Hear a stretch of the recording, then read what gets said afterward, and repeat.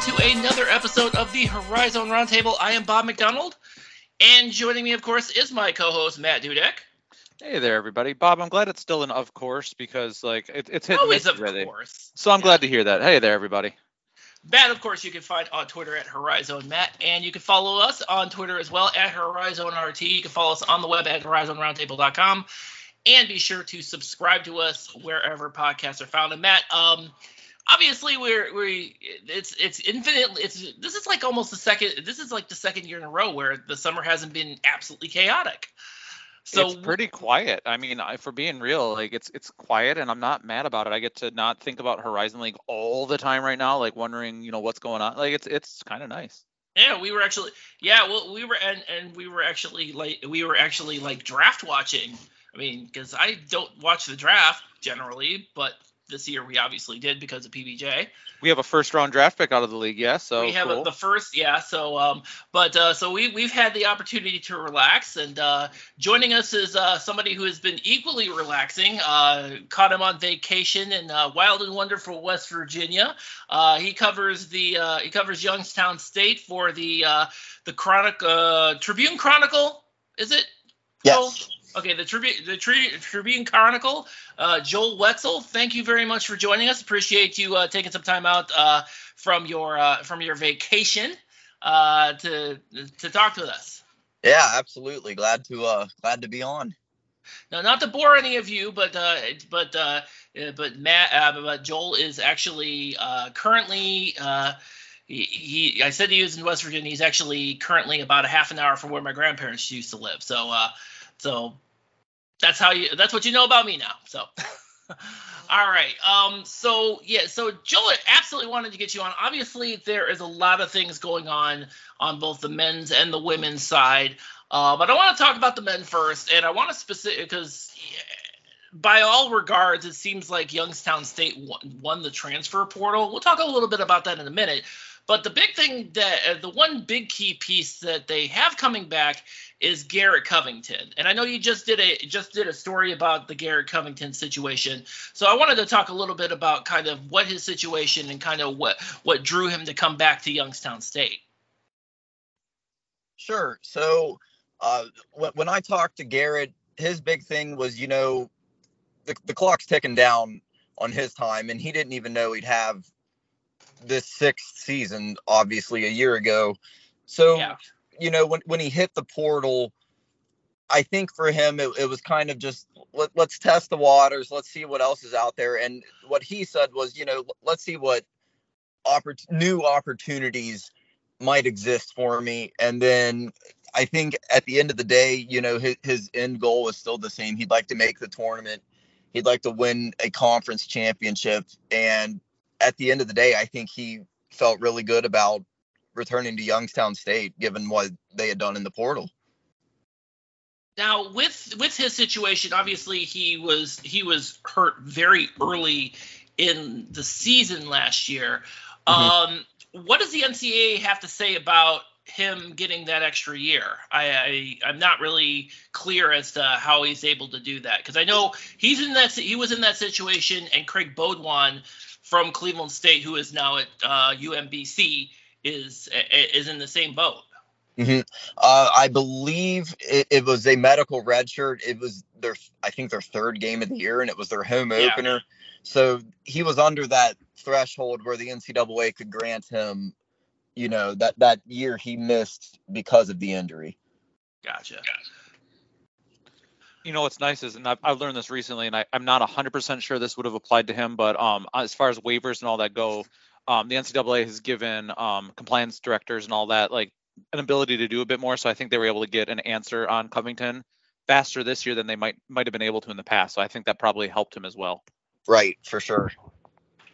Yeah. So now you have, with Garrett Covington coming back, and what kind of impact is that going to have? Because he was going to be one of the leaders of that roster last season, leaders of that rotation last season. What is that going to mean this season? And what does it mean? How is I guess the other question would be, how is that injury going to, is there going to be any negative impact from the injury from last year? I guess would be my other question. I am going to start with the second part of that question because it will apply to the first. So he told me he had a doctor's appointment. It would have been last Monday. And since then, I think the timetable is now 4 to 6 weeks and he should be cleared to fully return.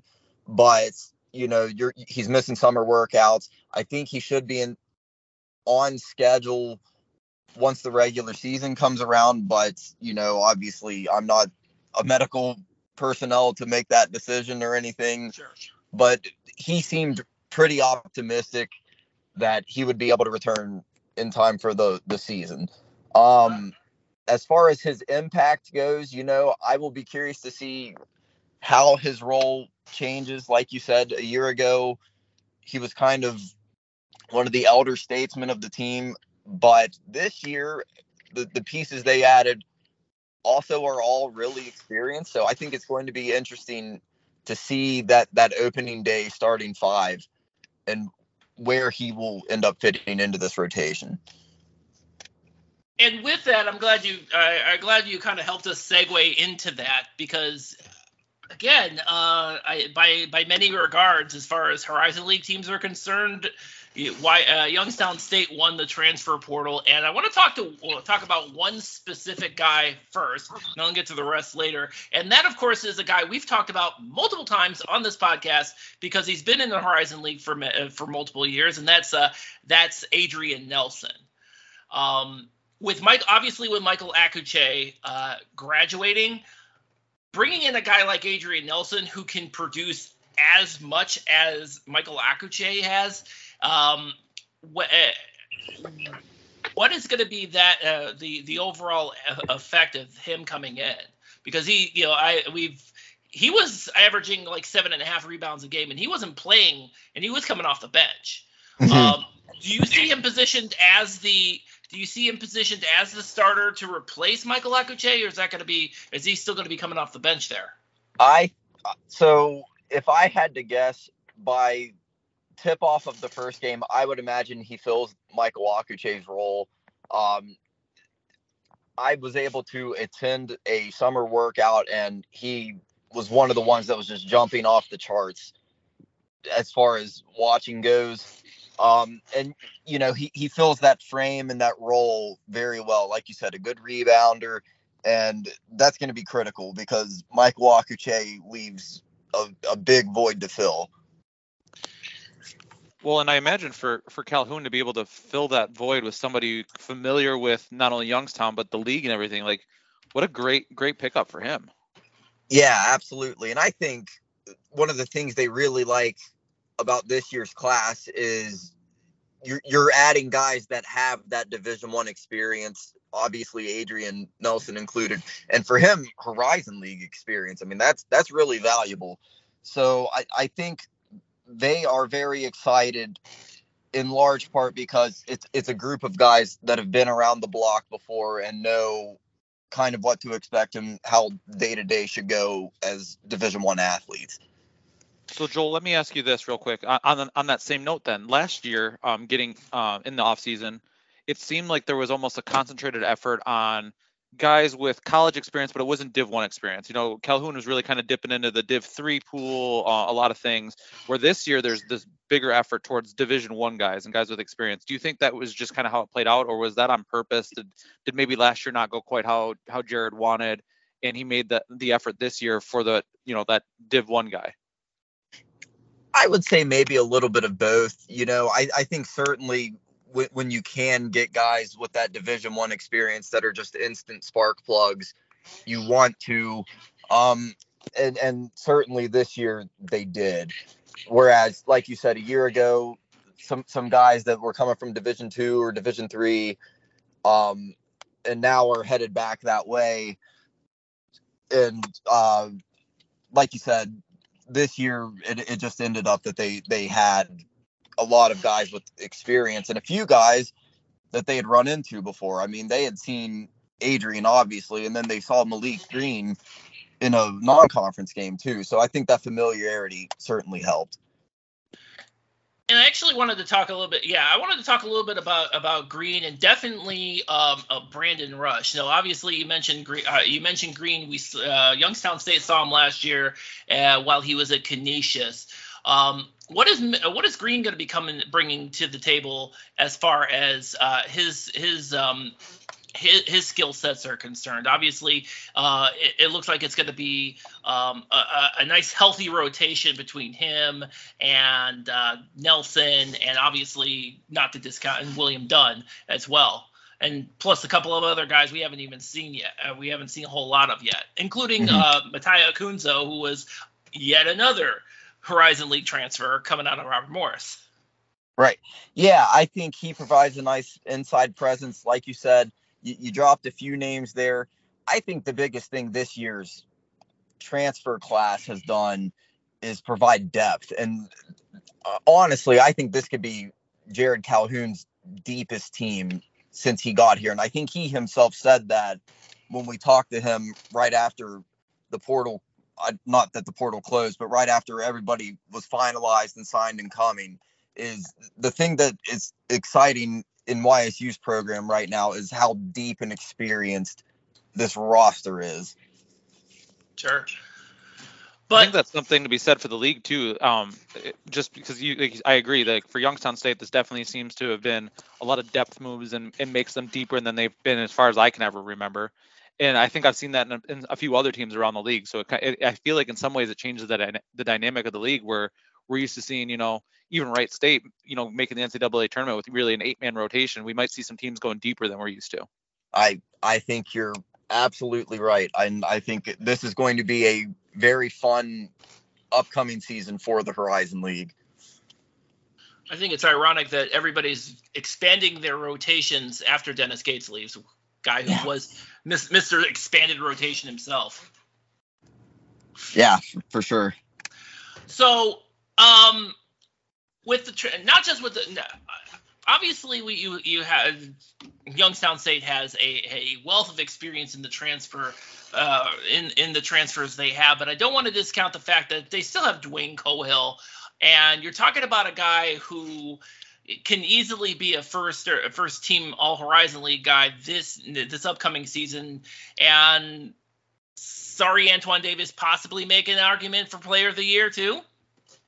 Yeah, I mean, I think Dwayne Cohill is that talented. I mean, he was a 4-star recruit when he originally went to Dayton, so obviously there's talent there. I think you saw as he got more comfortable as the season went, he really started to come into his own, and obviously he's a projected day one starter, and I would imagine he'll end up being preseason first team and in the conversation for Player of the Year.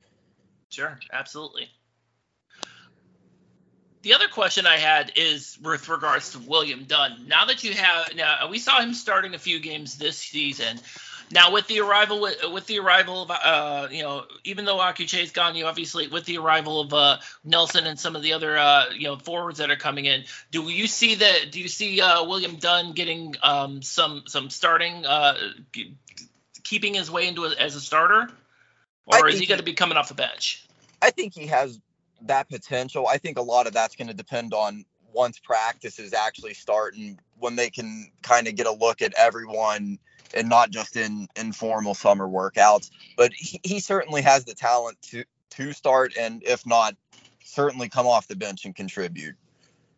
Sure. And then of course, Shamar Rattan-Mays, he was a starter at the point last year. Unless something crazy happens, I expect him to be in the starting at the point this season. How important is it for Youngstown State to have that consistent guy at the point like a Rattan-Mays? Yeah, I think that's critical to everything. I mean, that's what you want, is having guys with experience in the system and then kind of bolstering that with some higher end transfers. And I think that's what they were able to do, is keep the guys that really were the main contributors last year outside of, losing Michael Akuche to graduation. And then, augment that with an Adrian Nelson underneath, a Malik Green, some guys out on the wings that are capable of scoring the ball. And the thing Garrett Covington told me he liked about this year's guard group is that they all play with kind of an aggressive mindset. So I think it will be an interesting year to watch the guard play at YSU. So so I guess my other question would be where does Miles Hunter fit into this rotation with all these changes? That's a great question. I still see him contributing. He started early on last year, and then I think Will filled that role. But Miles has the skill set to still contribute for sure. I think you play him at probably the 3 and, let him do what he did last year. Sure. So yeah, as far as with this rotation, and I'm sure we're going to have a bunch.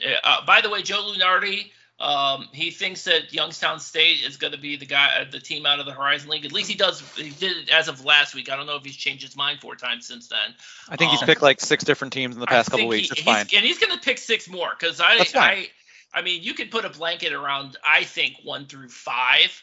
I think the first place through 5th, the top 5 teams, you put a blanket around them. And I think the answer to my question is who's going to win the Horizon League is yes. Yeah. Fans, that's who's winning it. Yes. Well, some fans are going to win it, not all. Yeah. It's a deep league this year. I mean, it's always tough. And as it always is, I mean, you better hope you get that top 4 spot, because I would not want to have to go to the number 5 seed or, lose out on that second round home game. Yeah. Well, technically, since there are only 11 teams in the league now. That's true now, yeah. You do. Yeah, that's right. So whoever's the what is it? Yeah, whoever's the 3rd seed is going to get unless they do something different, that 3rd seed is probably going to get at least 1 bye out of that, probably. So yeah, that's going to be tough. That's going to be, So as we've always mentioned, obviously with the big thing with the Horizon League has always been, and why we keep ending up with lower seeds and lower seeds, and somehow these the Horizon League teams cannot seem to. They seem to terribly underperform in the non-conference. With Youngstown State, last season was, of course, they were in the same boat as everybody else. This upcoming season, first of all, what do we know about the non-conference schedule for Youngstown State going into next season, first and foremost? Yeah, so I submitted a request for any finalized game contracts, and 3 came back. They get Division II Geneva early November. I think they go to Notre Dame the following Sunday, and they return to Central Michigan. I think the 21st of December. That'll be their last game before Christmas, I would guess. Okay. They also will make the return trip to Canisius. I don't have a date on that yet. And outside of that, I'm not 100% on a whole lot, other than it was reported Jeff Goodman has them in the Navy MTE with Navy and who was it? UC San Diego. Yeah, it was UC San Diego. That's right. So that is, as far as I know, what's going on. Will be interesting to see how they kind of round out the rest of that, because there's still a few spots available, I suppose. But sure. Now, last season they had an MTE at the Beagley Center. Is there any plans for them to do that again this season? No, I don't believe so. I think the Navy MTE will be their kind of multi-day event. All right. Joel, I want to ask a question while we're talking last year in tournaments and all that. Last year, after Youngstown got bounced from the Horizon League tournament, they did tournament afterwards. I forgot what. I don't have it in front. Is that the basketball classic? Which one were they in? The basketball classic / sponsored by racism. Yes, I think it used to be the CIT. Yes. It's hard to keep track. So one question I know that comes up a lot, and I just want to see if you have any perspective on it, is like, what's the point? Because we always hear teams have to pay to be in them, and it's kind of a mess. And was that the one where there were scheduling issues and everything? Like, right? Right? My memory is serving me right. I hear, yeah. It was a mess. So what did Jared Calhoun and Youngstown get from that tournament to kind of take with them? Do you have any like perspective on like what playing in those last two games, kind of brings to the table for them through this offseason and into next? Yeah, I think to some degree you want your younger core that was coming back to get some postseason experience. And personally, I think going out and getting a team like Fresno State was a good kind of measuring stick for them. Fresno had the pieces I thought to maybe play in the CBI or up another level. So you kind of get to see some teams with a little more talent, but I think it was as much about experience and being able to send a guy like Michael Wakuche out with another home game. That makes a lot of sense. I think a lot of these teams do kind of do that as an excuse for, if that player specifically, if they go to them and say, hey, do you want one more game? Like, are you in? Like, all right, then that's cool. Let's do that. I know on this side, Oakland, Jamal Cain was out on any tournaments because he was starting to prep for NBA stuff. He told Campy that he was out. So, yeah, I mean, that makes a lot of sense. And like you said, Youngstown's probably not going to play Fresno State very often. Like, that's not just someone you're calling up and going, hey, let's meet in California, or whatever, it's just not happening. So I can see that side. It's just interesting to see, after it's all done, what a team takes away from those tournaments. Right. And I would have been curious to know how different things would have gone had it been, I don't want to say better organized because I wasn't on the inside of that tournament, but if the scheduling problems didn't arise and all of that, how different their path would have been. That's being in the inside of that would have probably been like the whole playing Doctor Strange in the Multiverse of Madness, the home game. I don't think anybody wants to do that. Yeah. It's interesting. Well, it's to your point that when we had Jared Calhoun on a couple years ago, I know that when at that point in time, because that's 1920, they also had won 19 games that year. They had been planning to host that home game in the CIT. It was still known as the CIT at the time. They were still planning to host that home game. Obviously, COVID wiped that out. Is that kind of and it seemed like that they were kind of, there wasn't, it seemed like the feeling was that was, given the, where they finished in the conference, that they looked like they were heading in that general direction again, and obviously they did because they didn't host that first game. Mm-hmm. Right. So I didn't want. I don't know if you know too much about this. I was asked about this via Twitter. Do you know anything about any of the renovations at the Beagley Center? Yeah. I can't speak to that a whole lot. It does not seem like it's on the front burner or that anything is imminent in the very near future, and that's about as far as I have been informed. Gotcha. Almost seems foolish to change anything there. They've been wildly successful against teams there. Just leave it alone. Yeah, I don't think the proposed changes are necessarily like wholesale changes to the building. I think it's maybe more along the lines of touching some things up. Adding a few different things, but I think the character of the building would generally remain the same. Yeah. Let's keep the House of Heart Attacks the way it is. Yeah. Joel, I have one more question for you as well.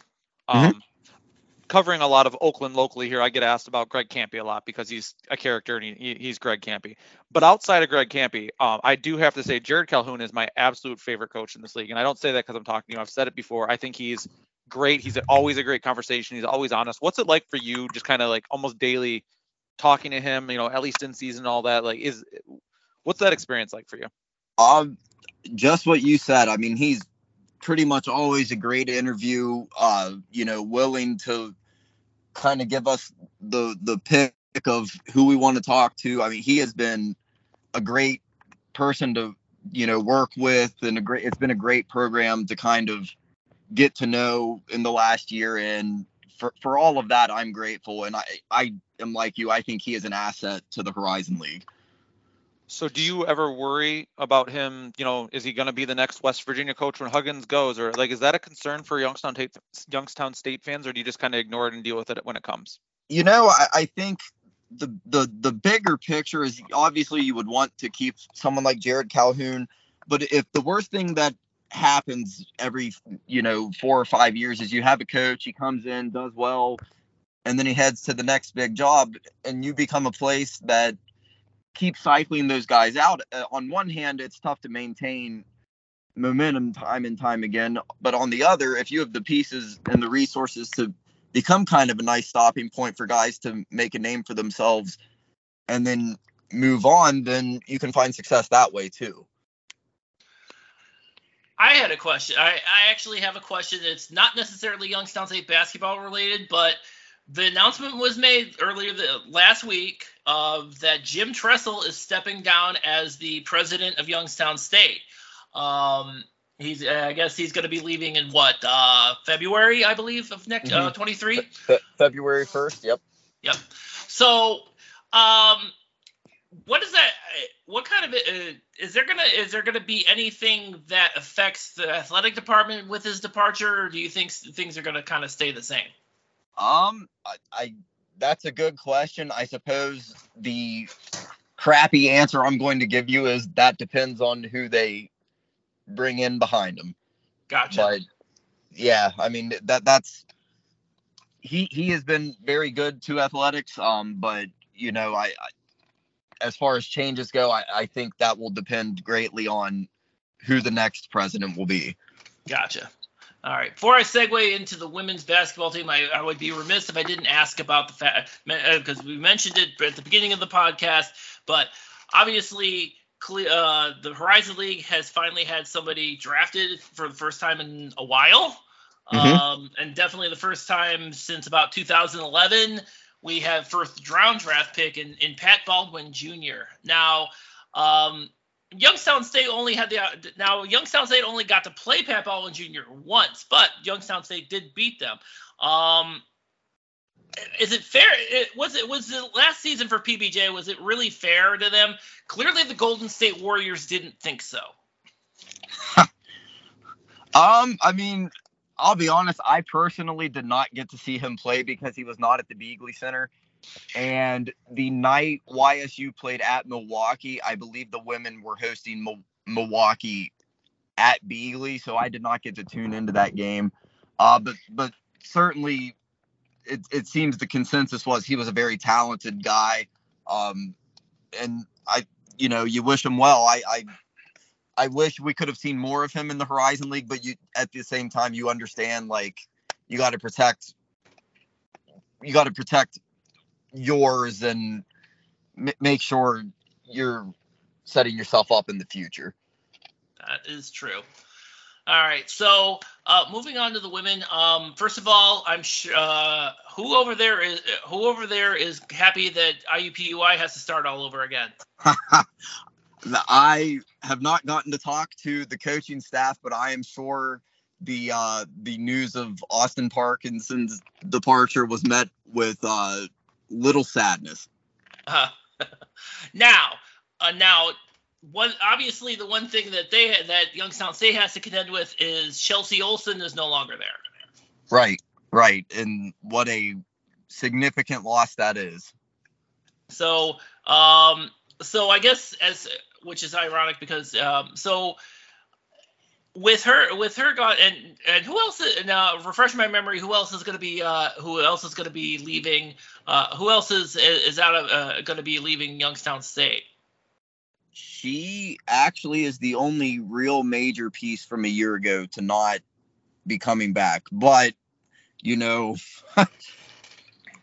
that doesn't put into perspective what losing Chelsea Olsen is like. So, that's certainly, in my opinion, their biggest question mark is how to fill her void.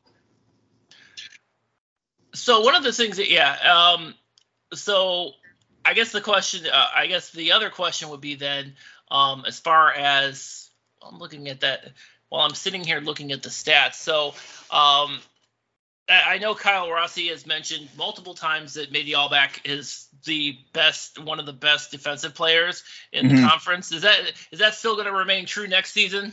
Oh, seems like it's going to. Yeah, absolutely. She is tenacious and probably, in my opinion, the best perimeter defender in the league. I don't see that changing, and I don't see her role as taking on the other team's number one guard changing unless there's a matchup issue there. But yeah, for sure, that's where she shines. Yeah. And now, I mean, while we're talking about the departure of Chelsea Olsen, Lily Ritz is coming back, correct? Correct. All right. And she was the leading scorer last season, so you're certainly not losing anything on that front. No, and they are pairing her up now with Emily Saunders, a transfer from Tennessee, 4-star recruit out of high school, actually down here in West Virginia and Wyoming East. So in my opinion, between Lily Ritz and Emily Saunders, you're probably talking the best 1-2 front court punch in the league. Yeah. So yeah, that kind of segues into my, having somebody like Saunders who was at Tennessee and now she's at Youngstown State. I mean, when you look at that roster and you only lose Chelsea Olsen, but you get in somebody like Saunders, how does that allow Youngstown State to? Because I know that they're chomping at the bit to get that tournament bid. They were knocking on the door this season too. Yeah, I personally think I would be stunned if they're not preseason number one, and if they're not, they're certainly not further than number 2 or 3. So, given the transfer class they brought in, they should be contending this year, I would imagine, unless something really goes off the rails. Sure. And then, obviously, and then you had kind of the different, between Ritz and Olsen and Allback. The other question would be, because it seemed like they were that John Barnes was rotating had about 6 different players starting this last season. Is that still going to be the case with Saunders coming in, or is he going to tighten up that starting rotation a little bit more? The thing I will be curious to see is last year they loved to run Lily Ritz underneath and then surround her with a lot of guards that can drive and shoot.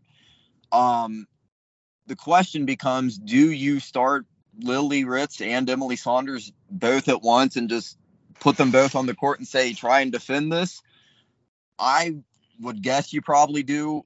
But if not, they have added a good stable of guards through the portal. They bring some really nice pieces back. Malia Magestro is going to be going into her 3rd season in the program. She's one I would keep an eye on.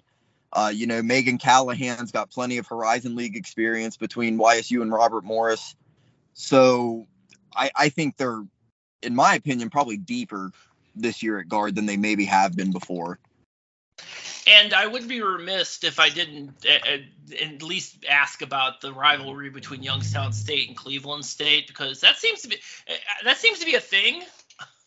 At least that seems to me what Kyle keeps mentioning. That seems to be a thing, which is interesting because for years as a Cleveland State guy, I've been begging for a rivalry between Cleveland State and Youngstown State. Sounds like I got it on the women's side. Kyle's going to talk it into existence, is what it is. I think he didn't. I don't think he needs to. So I would tell you last season there were a few games that felt postseason-esque. When they hosted Akron, which obviously is a regional opponent, IUPUI for pretty obvious reasons, and then Cleveland State. That game was as intense as any game I've covered in this profession, and it was a lot of fun. I mean, that's kind of what you want, right? Like you want someone like that that's like, man, they're coming to town, and really to kind of give you that experience of playing in big games. So I think it's a good thing that's kind of budding into what it is. I've been begging for it for years. I'll take what I can get. Absolutely. Now, as far as their non-conference schedules, do you know anything about what that's shaping up to look like? We did. So I requested women's contracts too and got nothing back. Nothing had been finalized. I would imagine it'll look pretty similar to last year. Probably a Power 5 game and then just a collection of more regional mid-majors. All right. Matt, do you have anything else? Sorry, I have to unmute myself. That's how this works. I'm new to it, apparently. I really don't. On the women's side, I'm a little bit disengaged right now because of local issues. So I enjoy hearing about it and catching up, but I don't really have much on the women's side, I have to be honest. All right. Well, Joel, that'll wrap it up for us. Joel, thank you once again for joining us. Tell everybody where they can find you online. You can follow me on Twitter at Joel Wetzel, and Wetzel is spelled with an H. All right, great. And that's going to wrap it up for us. Not sure what we got going on for the rest of the summer, but pay attention to our Twitter account. I'm sure we're going to have a few things pop up very, very soon. I definitely have some Oakland content coming very soon. I keep teasing it, and I'm teasing it for the right reasons. I promise I'm going to deliver on this. It's coming. And probably some podcasts with it.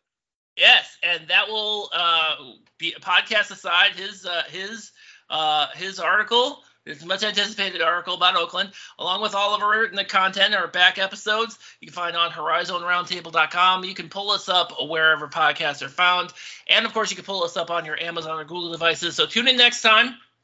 We won't stay away too long, but tune in next time. And until then, thank you all for listening.